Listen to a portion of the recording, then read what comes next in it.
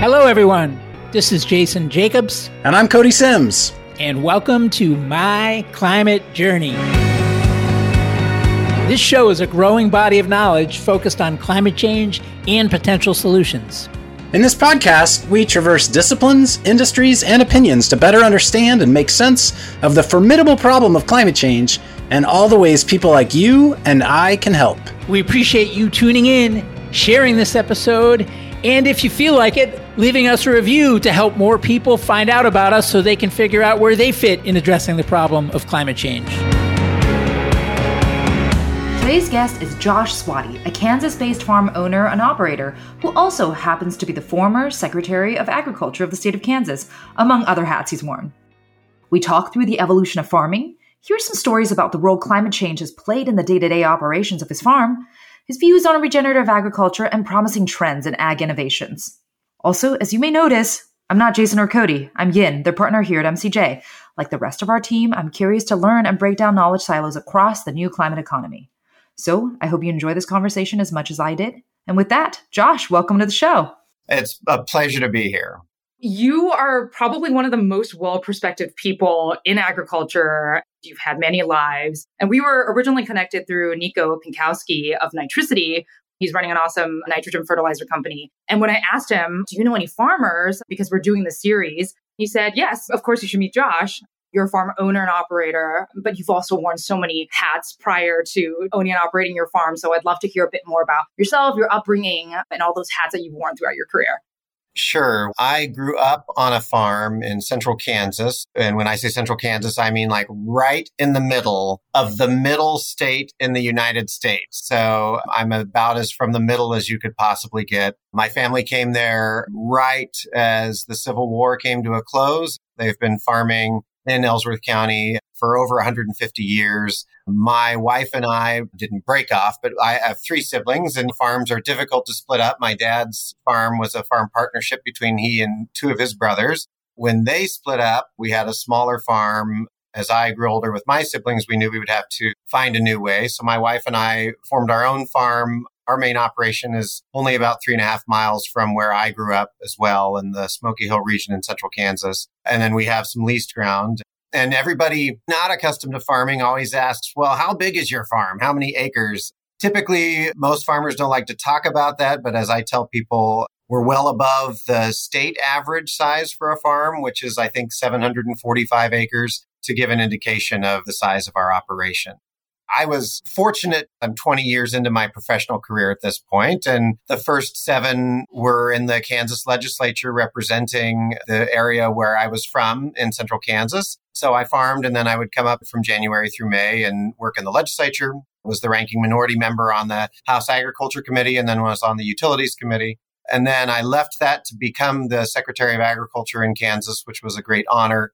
We've had some long-term ag secretaries in history, some that served over 30 years back when they used to not be tied to the governor. And so I was only the 14th. But after that, I left and was a senior advisor at the EPA in the Obama administration, which I loved. And a lot of people laughed. They said that was going to be my instant death in terms of a political future to go work for the Environmental Protection Agency. But really interesting agency. They have the 3rd most PhDs per capita behind NASA and NOAA in terms of federal agencies. Great learning opportunity for me. My trajectory then moved back to the nonprofit space. I went and became vice president at the Land Institute, which is a tremendous global institute working on perennializing the major grain crops. Very focused on sustainable agriculture.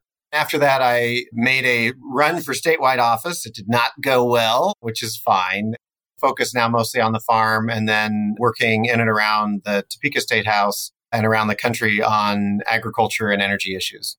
That's a long bit, but it's been a great lifetime of learning in the ag space. Amazing. I should note that you became a member of the House of Rep at age 22, whilst you were going to school and whilst you were doing farming as well. Is that correct? Yeah, I look back now and I'm like, why did people vote for me? I grew up working on the farm even. So I had never held a job that was a true functional job where you clocked in. I worked some harvest shifts at the Black Wolf elevator, which hardly constitutes an actual job. I had worked physically hard my entire life, but I had zero work experience at all when I first got elected to office, and I chuckle about it now. I'd like to take a big step back and do some context setting, both for myself as well as listeners that might not have a strong foundation and understanding of how we got to defining agriculture that we do today. If you can humor me, paint a picture of the role that agriculture has played in human development, maybe if you can step back tens of thousands of years. Sure. I appreciate you asking, because it also, for me, sets the context of why agriculture is so important for a discussion of climate change. We are in the position we're in now because of humanity's race for fast carbon or stored pools of carbon. And everybody thinks of fossil fuels because that's the best example. But that race started long before fossil fuels. And arguably, you could say that when we began felling forests to heat whatever shelters we were in, that was a search for a denser form of carbon to provide that heat. But it really started in earnest when Homo sapiens started to figure out that you could plant some annual plants and get grain from that. That grain itself was a stored form of energy. But what we were really doing was harvesting that stored carbon in those soils to take advantage of what had been built up over millennia to produce the food that we needed. And you can watch our march across 6 of the 7 continents, doing that as much as we possibly could. And then you exhaust the soil of whatever remaining carbon and nutrients it had, and you moved to the next place. And now we have 7 billion mouths to feed plus. So the race is on to squeeze as much of that stored carbon out of those soils to produce the food that we need. I hear a lot of the narrative that talks about how we've got to this point and how monoculture is ruining everything, and read a bit about the work that the Land Institute is doing around finding these perennial crops instead of annual crops that we use. If you can talk a bit about how we got from migrating and using the land in that way to we're going to plant the same crop in the same fields year after year after year. What were the key catalysts that got us to the point where we're looking at fields of corn year after year? First of all, I certainly don't blame our ancestors 10,000 years ago. They did the very best they could with virtually no computational power. They were doing what was called phenotyping, picking out the biggest of, oh, that plant looks nice, we'll use its seeds next year. And then they just did that over and over again. So we winnowed down the crops to a handful. There's more than people think, but generally a handful. I wouldn't even say there was some grand conspiracy, even in the last 100 years. People grow corn because corn as a plant happens to be remarkably versatile and open to human suggestion. So you can ask that plant to boost its productivity. You can ask it to be shorter and boost its productivity. And it responds to those requests really well. So it's hard to say we've just got this corn monopoly by a bunch of evil people. It's mostly because you've got a plant that's knocking on the door of 300 bushels an acre, which is phenomenal. In fact, most natural landscapes, forests, prairies, from a total biomass growth every season, they outperform human-managed ecosystems. So our fields, those natural systems will grow more, except for the context of one plant, corn. Corn grows so vigorously and so well. The heart of the Corn Belt, Iowa, Illinois, Indiana, is almost behaving like a temperate Amazon, just pumping out oxygen and taking CO2 in the heart of June and July. From a science perspective, it's pretty remarkable. I have my own feelings about large-scale monoculture, but it's pretty amazing. Can we get into those feelings about large-scale monoculture? Oh, sure. Anytime you put all of your eggs in the basket, you open yourself to trouble. Same way for fossil fuel dependence on energy over the last 150 years. And farmers, I've always thought, should be the first to acknowledge that there's a problem, because if you learn anything on the farm, it's that if you do too much of anything, it's going to have a consequence. If you pump too much water, you're going to run out. There's no such thing as an endless supply. If you till too much, you are going to destroy the organic activity that's going on in those soils. We should have been thinking years ago, gosh, a giant pool of stored energy under the ground, though it's awesome for fast gains, We just simply can't pull it all out and burn it right away. That's probably not the best use of that resource. Thank you for a very helpful context painting. Let's double click into the repercussions that we're seeing from a lot of those practices. And I'm curious, having grown up in the ag belt your entire life, being from the middle of where a lot of farming is happening, how has climate change impacted you both at a personal level and then at a systemic level? On our farm, every year is different anyway. And so a lot of people are like, well, these are climate cycles and we've seen this before. And arguably, I have seen in my own lifetime long stretches of drought, certainly nothing as bad as the drought of the 1950s, which I wasn't old enough to remember that, or the drought of the 1930s, the Dust Bowl. But I've seen bad stretches of weather. I do even sense in my brief time of paying closer attention to this, changes that are concerning to me. And I'll use one as an example, a very specific event. Last December, on the 15th of December, we had a windstorm come through Kansas and the Great Plains in general. We are not unaccustomed to wind. Wind is what we do. So we get it. And I put up with 40-mile-an-hour winds all the time. That there's no storm associated with it. It's just blowing. But this was a day-long wind event of between 70 and sometimes 90-mile-an-hour winds. Everybody I knew, all of my old timers, and I don't want to tease my dad, but my dad's 79. My dad's seen a lot of weather. All of them were saying, we've never seen this. It was just a howling wind all day. It started some catastrophic fires because it was in the middle of winter and the grass was dry and you had arcing from power lines. It took people's winter wheat that was maybe 3 or 4 inches tall. It fried it from static electricity from that amount of wind going across a flat landscape, to say nothing of the fact that it was just hopelessly depressing. We are all very used to tornadoes. We all have basements. You all go down to the basement for the tornado, and then you come up 15 minutes later, and usually things are fine. No one is used to sitting in their house for 9 hours while the whole thing heaves from 70, 80, 90-mile-an-hour winds. Those are the things that start to scare me, because those are associated with a climate that is unbalanced. Canadian wind can come plowing out of the north and drop everybody's temperatures 40 or 50 degrees. Massive rainfall events, far exceeding what we're used to, 7, 8, or 9 inches. Those are scary. It's outside of what we're used to. It sounds like in farming, there's the reliance on predictability and calendar for when you do your first harvest, when you do your first seed planting and all of that. So it sounds like these events become this unpredictable force that doesn't give you the ability to be able to have a predictable calendar year. Is that a fair assessment? That is a great assessment. In fact, you put it better than I did. We account for the vagaries in a normal weather system. Everybody on the high plains assumes that you're going to have dry stretches. That's why we have crop diversification further outside of Iowa and Illinois, because they're only growing corn and beans because they have, up until this point, had more predictable weather. We don't have as predictable weather. We're used to drought. So we grow some winter wheat, we grow soybeans, we grow milo, which can handle the heat better. But even understanding what could potentially happen in a season, we have what we consider as a predictable calendar.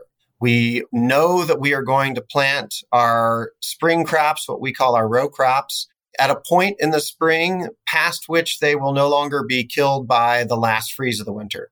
Similarly, we anticipate harvesting them in the fall before an early freeze could shut them down.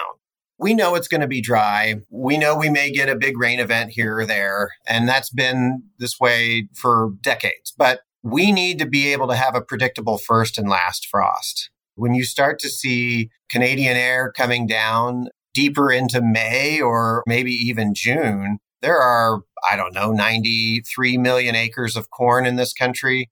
40 of them are in between the Dakotas, northern Iowa, Minnesota, and Wisconsin. Imagine almost half of your corn crop getting wiped out by a fluke freeze happening early in June, which is something that we never would have considered before. In my opinion, that's one of the greatest threats in a climate changing universe. we could end up having really cold air at a time period where it would be catastrophic to our crops. In thinking about that, the growing lack of predictability, I wonder if there are solutions or innovations that you're seeing that can help mitigate some of those impacts of the lack of predictability. First of all, and I have a Kansas perspective, which is slightly different than the heart of the Corn Belt perspective. There are Iowa State economists that would call all the acres in Kansas fringe acres because we were already hotter and drier than Iowa was. Let me step this back a little bit and say one strong aspect of farm practices in Kansas and Western Oklahoma and the Texas Panhandle is that we were all subject to the Dust Bowl. That's now almost 100 years ago. Certainly nobody that was farming then is barely even around anymore, but those memories are long. And you see farmers here that were early to adopt better soil management practices, but they also mitigated their risk of a changing environment by having greater diversity on the farm. So my own farm, we have winter wheat, we have alfalfa, which is a perennial crop that's a forage crop. We have soybeans, we have milo, but then we also have livestock. And we mix all of those in because you may lose your wheat crop, but have a milo crop, or vice versa. Or if all the crop prices are down, cattle prices are up. The risk in agriculture, in my opinion, is if you look at the Corn Belt, its success year after year producing 185, 190 bushel corn crops, even higher consistently, is that they, like any industrial practice, are refining that expertise and narrowing it down. So the best corn farmers only farm corn year after year after year. And the best soybean farmers the same way. And none of them do livestock because they don't want to feed animals over the middle of the winter. They want to refine their cornfields so that they're perfect when they start in the spring. That has been the model, certainly in the last 40 years. They are going to have to move away from that. And there's a lot of different things they can do. But the oldest way to do that is to have more diversity in your operation. Have livestock be a part of that operation. Have more crops than just two, because corn and beans are both heart of the summer row crop plants, and they depend on a lot of rain in those growing season months. Iowa, Illinois are normally awesome at providing rain during the growing season, and we just don't know what that's going to be like 10 or 15 years from now. We're going to take a quick break so you can hear me talk more about the MCJ membership option. Hey folks, Yin here, a partner at MCJ Collective. Want to take a quick minute to tell you about our MCJ membership community, which was born out of a collective thirst for peer-to-peer learning and doing that goes beyond just listening to the podcast. We started in 2019 and have since then grown to 2,000 members globally. Each week, we're inspired by people who join with differing backgrounds and perspectives. And while those perspectives are different, what we all share in common is a deep curiosity to learn and bias to action around ways to accelerate solutions to climate change. Some awesome initiatives have come out of the community. A number of founding teams have met, nonprofits have been established, a bunch of hiring has been done, many early stage investments have been made, as well as ongoing events and programming like monthly Women in Climate meetups, idea jam sessions for early stage founders, climate book club, art workshops, and more. So whether you've been in climate for a while or just embarking on your journey, having a community to support you is important. If you want to learn more, head over to mcjcollective.com and click on the members tab at the top. Thanks and enjoy the rest of the show. All right, let's get back to the show. What you're describing, these practices, does that all sit under the umbrella of regenerative agriculture? We hear that term more and more these days. Can you talk a bit more about that as a new area? Sure. Regenerative, there's a group that's trying to define that. And so they have an idea of what they want that to mean. I have my own thoughts on regenerative or organic, and that would simply be Justice Potter Stewart, when he defined pornography in the U.S. Supreme Court, said, you know it when you see it. I tend to think that way with a lot of farm practices. The consumer has in their mind, what does an organic or a regenerative operation look like? There are a lot of organic operations or ones that would classify as regenerative that are gigantic monocultures in the Central Valley of California. And most consumers would be like, wait a minute, that's not what I was thinking of. In the meantime, there are some great family-owned farms through the Midwest that are not at all certified anything. But there's good riparian areas there. They have a lot of diversity. They still have some livestock. They probably put some chemical down, but not a whole lot. I struggle sometimes when we try to label those things. But yes, as a general rule, crop diversity is step one toward mitigating the risk of climate change. But that's a baby step for what is rapidly becoming a much faster moving, more difficult problem. Crop diversity is step one. Are there a step two, step three that are being defined right now? And if so, what are those? Steps 2 and 3, what crops do we have out there that can handle heat a lot better?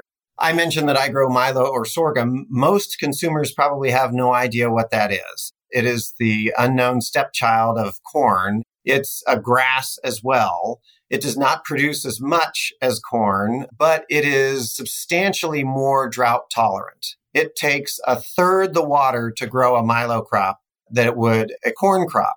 It's not as universally usable. It can be fed to livestock, just like corn, which is great. It's used actually a lot overseas. The Chinese brew an alcohol from it, but it is drought tolerant. One of the problems of corn is that a key time when it's tasseling, it needs a lot of moisture and favorable weather conditions while it's tasseling, and then pollinating those ears.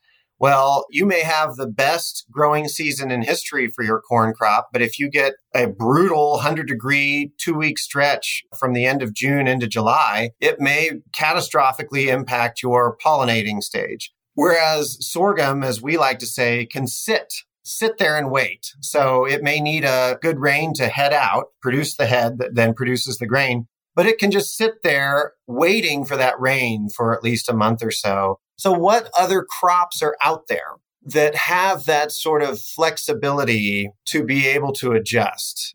I'm trying to think of a good example of this, but I actually don't like running bison. They're wild animals. They scare me. But one of the cool things about the people that I know that have bison instead of cattle, if my cows are set to give birth and a huge blizzard shows up, they will give birth in the middle of that blizzard. And then it's all hands on deck for us to try to keep those calves alive.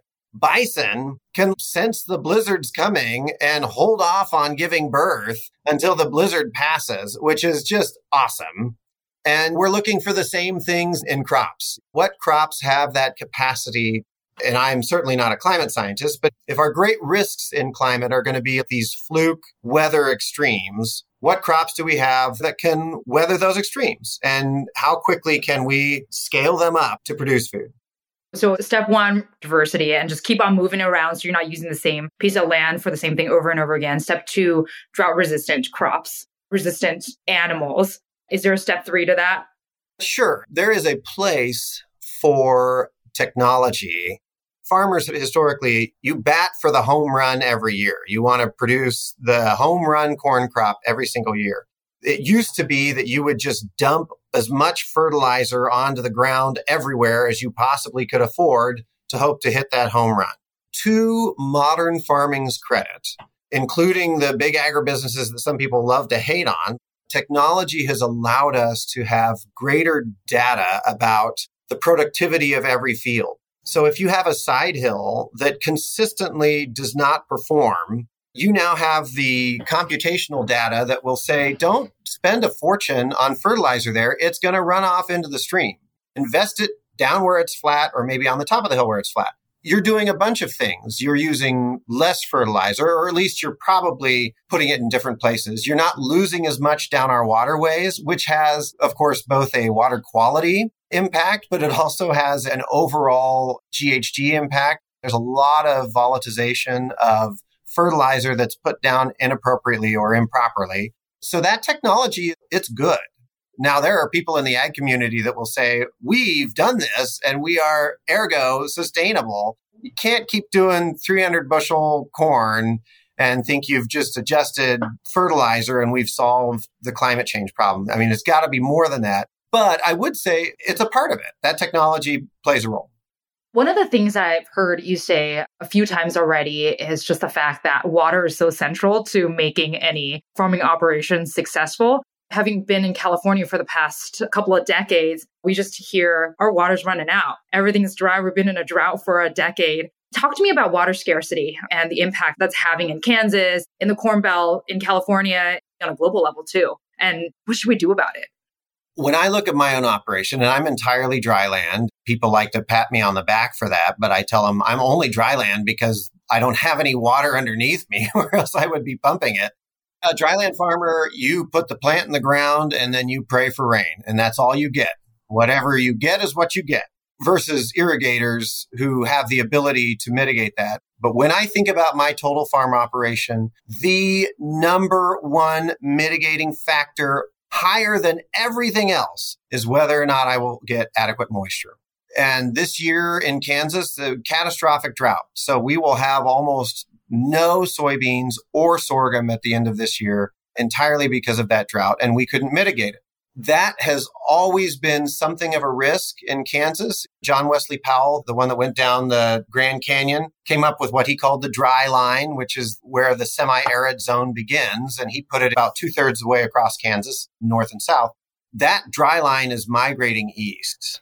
As it migrates east and gets into the heart of the Corn Belt, these places that laugh at my puny soybean crops because they every year consistently produce 80 or 90 bushel soybean crops. What happens to them when they're not getting the consistent rainfall through the growing season?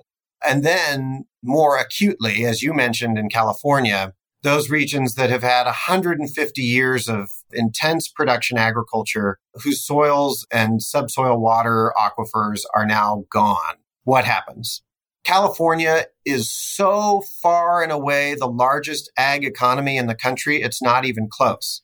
Texas, Iowa, Kansas, Nebraska, we are all between 16 to probably $25 billion in ag receipts. Maybe it's a little higher. And California is usually almost double that because of the high value of the crops that are grown in the Central Valley. And that water is rapidly disappearing. Do you see this trend outside of the US as well? And if so, what areas of the world? Think about what areas of the world are heavily dependent on agriculture and are going to deal with different problems associated with climate change. One of the reasons the Midwest is like the awesomest farm place ever is because we get most of our rain during the growing season for our principal crops. Iowa is the convergence of everything. Great rain, great temperatures, unbelievable soils. You see a similar environment for Iowa in, I'll give a pregnant pause for effect here, in the Ukraine. Ukraine and southern Russia, an incredibly volatile place right now, has a tremendous ag possibility because great soils, great temperatures, a lot of moisture. But if you look at the Indian subcontinent or Pakistan, places that already can be subject to enormously high temperatures, and their moisture is largely dependent on monsoon seasons and snowmelt, similar to the Central Valley in California. I mean, they need a major winter event somewhere away from them to provide all that moisture. Well, when those begin to be less predictable, then it leaves those areas that are already hot and dry, but are critical to producing the food for those countries in a very bad place. Same with sub-Saharan Africa. Those are seasonal rains that are critical for those growing areas. And if they're not coming, then they have a huge amount of trouble. And then finally, you have massive aquifer depletion. There are places that are depleting aquifers all around the globe. But honestly, one of the most acute instances is right here in the Midwest, the High Plains Aquifer running on the eastern side of the Rockies. And we're draining it as fast as we can drain it. What happens when we run out of water? Very different style of agriculture for sure. And you can see that. Google some center pivot irrigation. On a year like this, it's very apparent because the center pivot is the type of irrigation that we use. It's probably used in the Central Valley too, but it's a central point and then this long spidery pipeline that runs on wheels around in a circle. Very efficient way to apply water. That's usually done in a quarter section, which is a square. So you have this circle that gets water and then you have the corners that don't. And a lot of times farmers will plant both. They plant the circle and then they plant the corners in the hopes that maybe they get some fluke rains and the corners produce something. This year, you can see the circles are green. the corners are crispy fried, completely dead. So what happens when we run out of water? We can already see it. Short of water there, it would be a full-scale catastrophe. Go down that morbid route for a second before we pull ourselves out and look at things through a more optimistic lens. I was thinking about what we've been seeing with COVID and geopolitical strife in different parts of the world and what that has done to the supply chain in semiconductors and chemicals and automotives. And in certain cases, we just saw supply chains break completely. Being morbid, what would lead to a global agriculture system collapse? Do you see us being on this path? And how do we prevent ourselves from going further down this path? Yeah. Global ag collapse is definitely something that can keep people awake at night. Back to our initial conversation about monocultures, when you are heavily dependent on 5 or 6 worldwide crops, the importance of rice and wheat globally cannot be overstated. And if there was a problem in those, it would be a major problem worldwide. That's critical. And we saw this a little bit this last year, and we're still seeing it. Everyone loves to talk about the value of the Green Revolution, Norman Borlaug's revolution in the 1960s. And I don't want to take away from what Borlaug was able to accomplish, but that was largely teaching people to apply huge amounts of synthetic fertilizer. More fertilizer that you apply, the more your crop is going to produce. What happens if there are supply chain problems in the fertilizer industry? And we are in the middle of one of the most interesting times in our history in terms of supply chain infrastructure for fertilizer.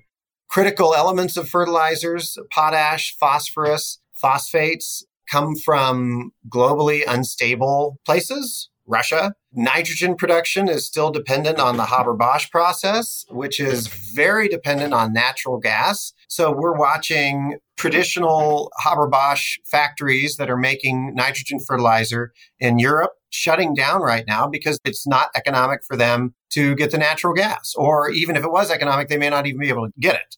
If you don't have that fertilizer and you're going into a growing season, you know automatically, even if I get dream rains, I'm going to put this crop out here and spitballing, but it's going to be 50% of what it could have been if I wasn't able to get those fertilizers. That is very scary in terms of what the world needs to feed itself consistently on a year in, year out basis.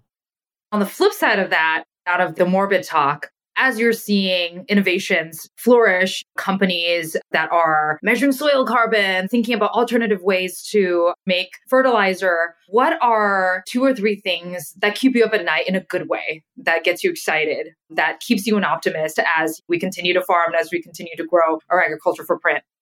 Perennial crops, in my opinion, and we're still getting there in terms of their productivity, but this is the holy grail. If you look at climate change and its disruptive capacity, we've talked about when it doesn't rain or hot spells in the growing season.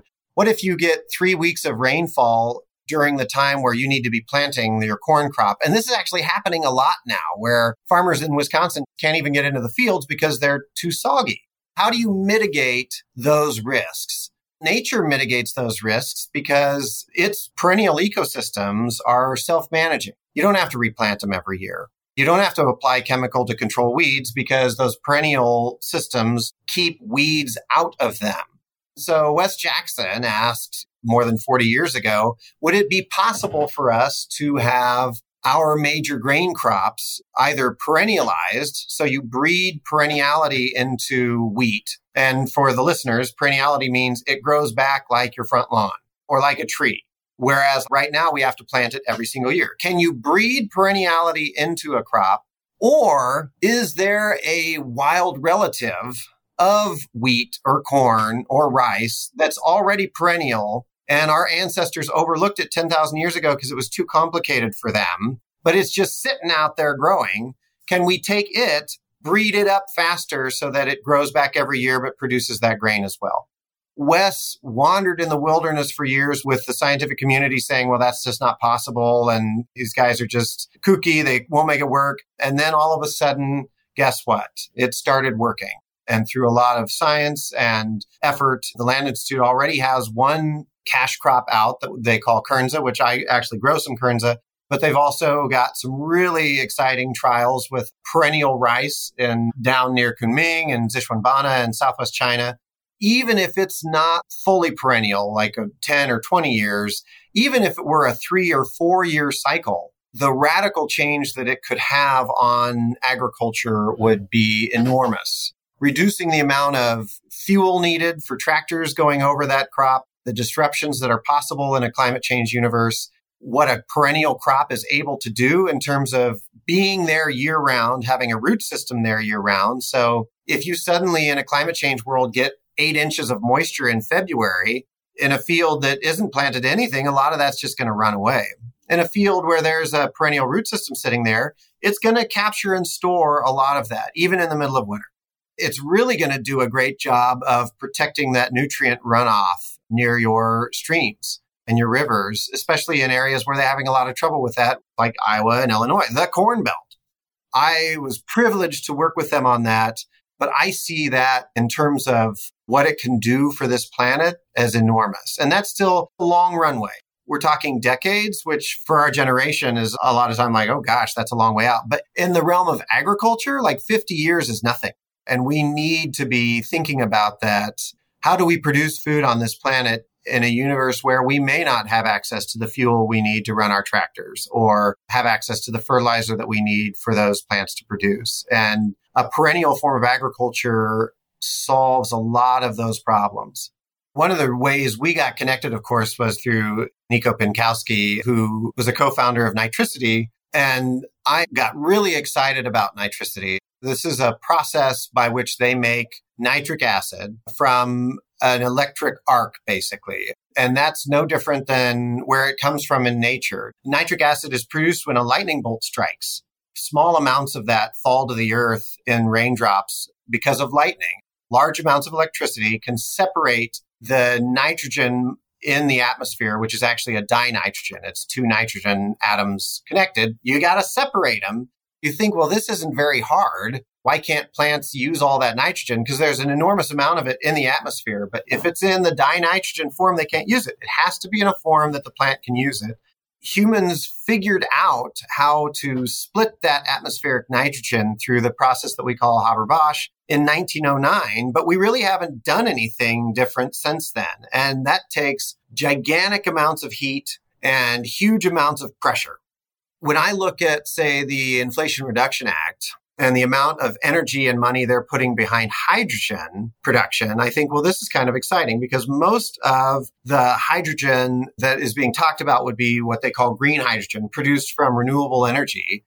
You could take that hydrogen and insert it into the Haber-Bosch process to help produce ammonia, which is a critical one of the nitrogen fertilizers that are widely used in the Corn Belt. So that's a great possibility. What makes Nitricity so cool is that they don't even do a 2-step process that still goes through the heavy pressure system. They just have an electric arc. So you have renewable energy, you're funneling it into this lightning reactor, you are drawing atmosphere through that's not even under pressure, and then you run it through water and you're creating nitric acid, which is in nitrate form, which is very usable to the plant. The plant loves it in that form. We're starting to see these kind of technologies that don't simply make farms more efficient, like the technology used in making sure the fertilizer is spread appropriately across the field, but will really begin removing those goose egg GHG points along the production line for our food. We will radically remove major CO2 points in our food production if we can reform the way fertilizer is produced, which is really exciting. But it's also cool because if you don't need such huge pressure, if all you need is a lot of electricity, it can democratize it as well so that you could end up with farmers each having their own little fertilizer plants on their own farm. Instead of getting their fertilizer shipped from far away. Instead of depending on Russia to give it to you, and suddenly Russia makes it quadruple the price or doesn't even give it to you, you can say, no, I'm going to produce it myself right here every year. That's really exciting. The other thing that I would say that gives me hope, back to the Dust Bowl. The Dust Bowl is arguably the worst ecological catastrophe visited on an ecosystem by humans in a brief amount of time in the history of humankind. We plowed up the southern plains, southwest Kansas, southeast Colorado, the panhandles of Oklahoma and Texas. We plowed up the southern plains an area that already had the capacity to be brutally hot with high winds. And we did, in some cases, irreparable damage to that landscape. But to the credit of farmers, even 200 miles away from that, they made radical changes. And we can debate whether or not chemicals associated with no-till farming, which is when you don't till the soil, you just use chemicals. We can debate other aspects of that, but farm practices for sure are substantially better in 2022 than they were in 1929. That was in part because of the rapid adoption of good farm practices by farmers that people would have said, oh, these guys are never going to do anything different. Well, they did. And they did it fast because they realized how bad they screw things up. I say that because I would imagine a lot of the My Climate Journey listeners have their perceived assumptions of what Midwest farmers are. And they are politically probably what you would think they are. But they have within themselves the capacity to rapidly adopt technology that makes things better. They may never do it because Nancy Pelosi told them to, or because they feel like they're going to somehow make the climate better, but they'll do it if it helps mitigate their own risks. And they'll do it if it obviously improves their bottom line. They're running businesses. If the risk is so great that their bottom line is threatened, they will adopt all sorts of technologies that would be incredibly beneficial to the planet. That gives me a lot of hope.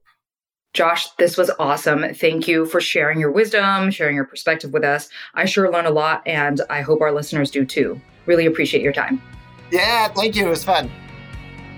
Thanks again for joining us on the My Climate Journey podcast. At MCJ Collective, we're all about powering collective innovation for climate solutions by breaking down silos and unleashing problem-solving capacity. To do this, we focus on three main pillars: content, like this podcast and our weekly newsletter; capital, to fund companies that are working to address climate change; and our member community, to bring people together, as Yen described earlier. If you'd like to learn more about MCJ Collective, visit us at www.mcjcollective.com. And if you have guest suggestions, feel free to let us know on Twitter at MCJPod. Thanks, and see you next episode.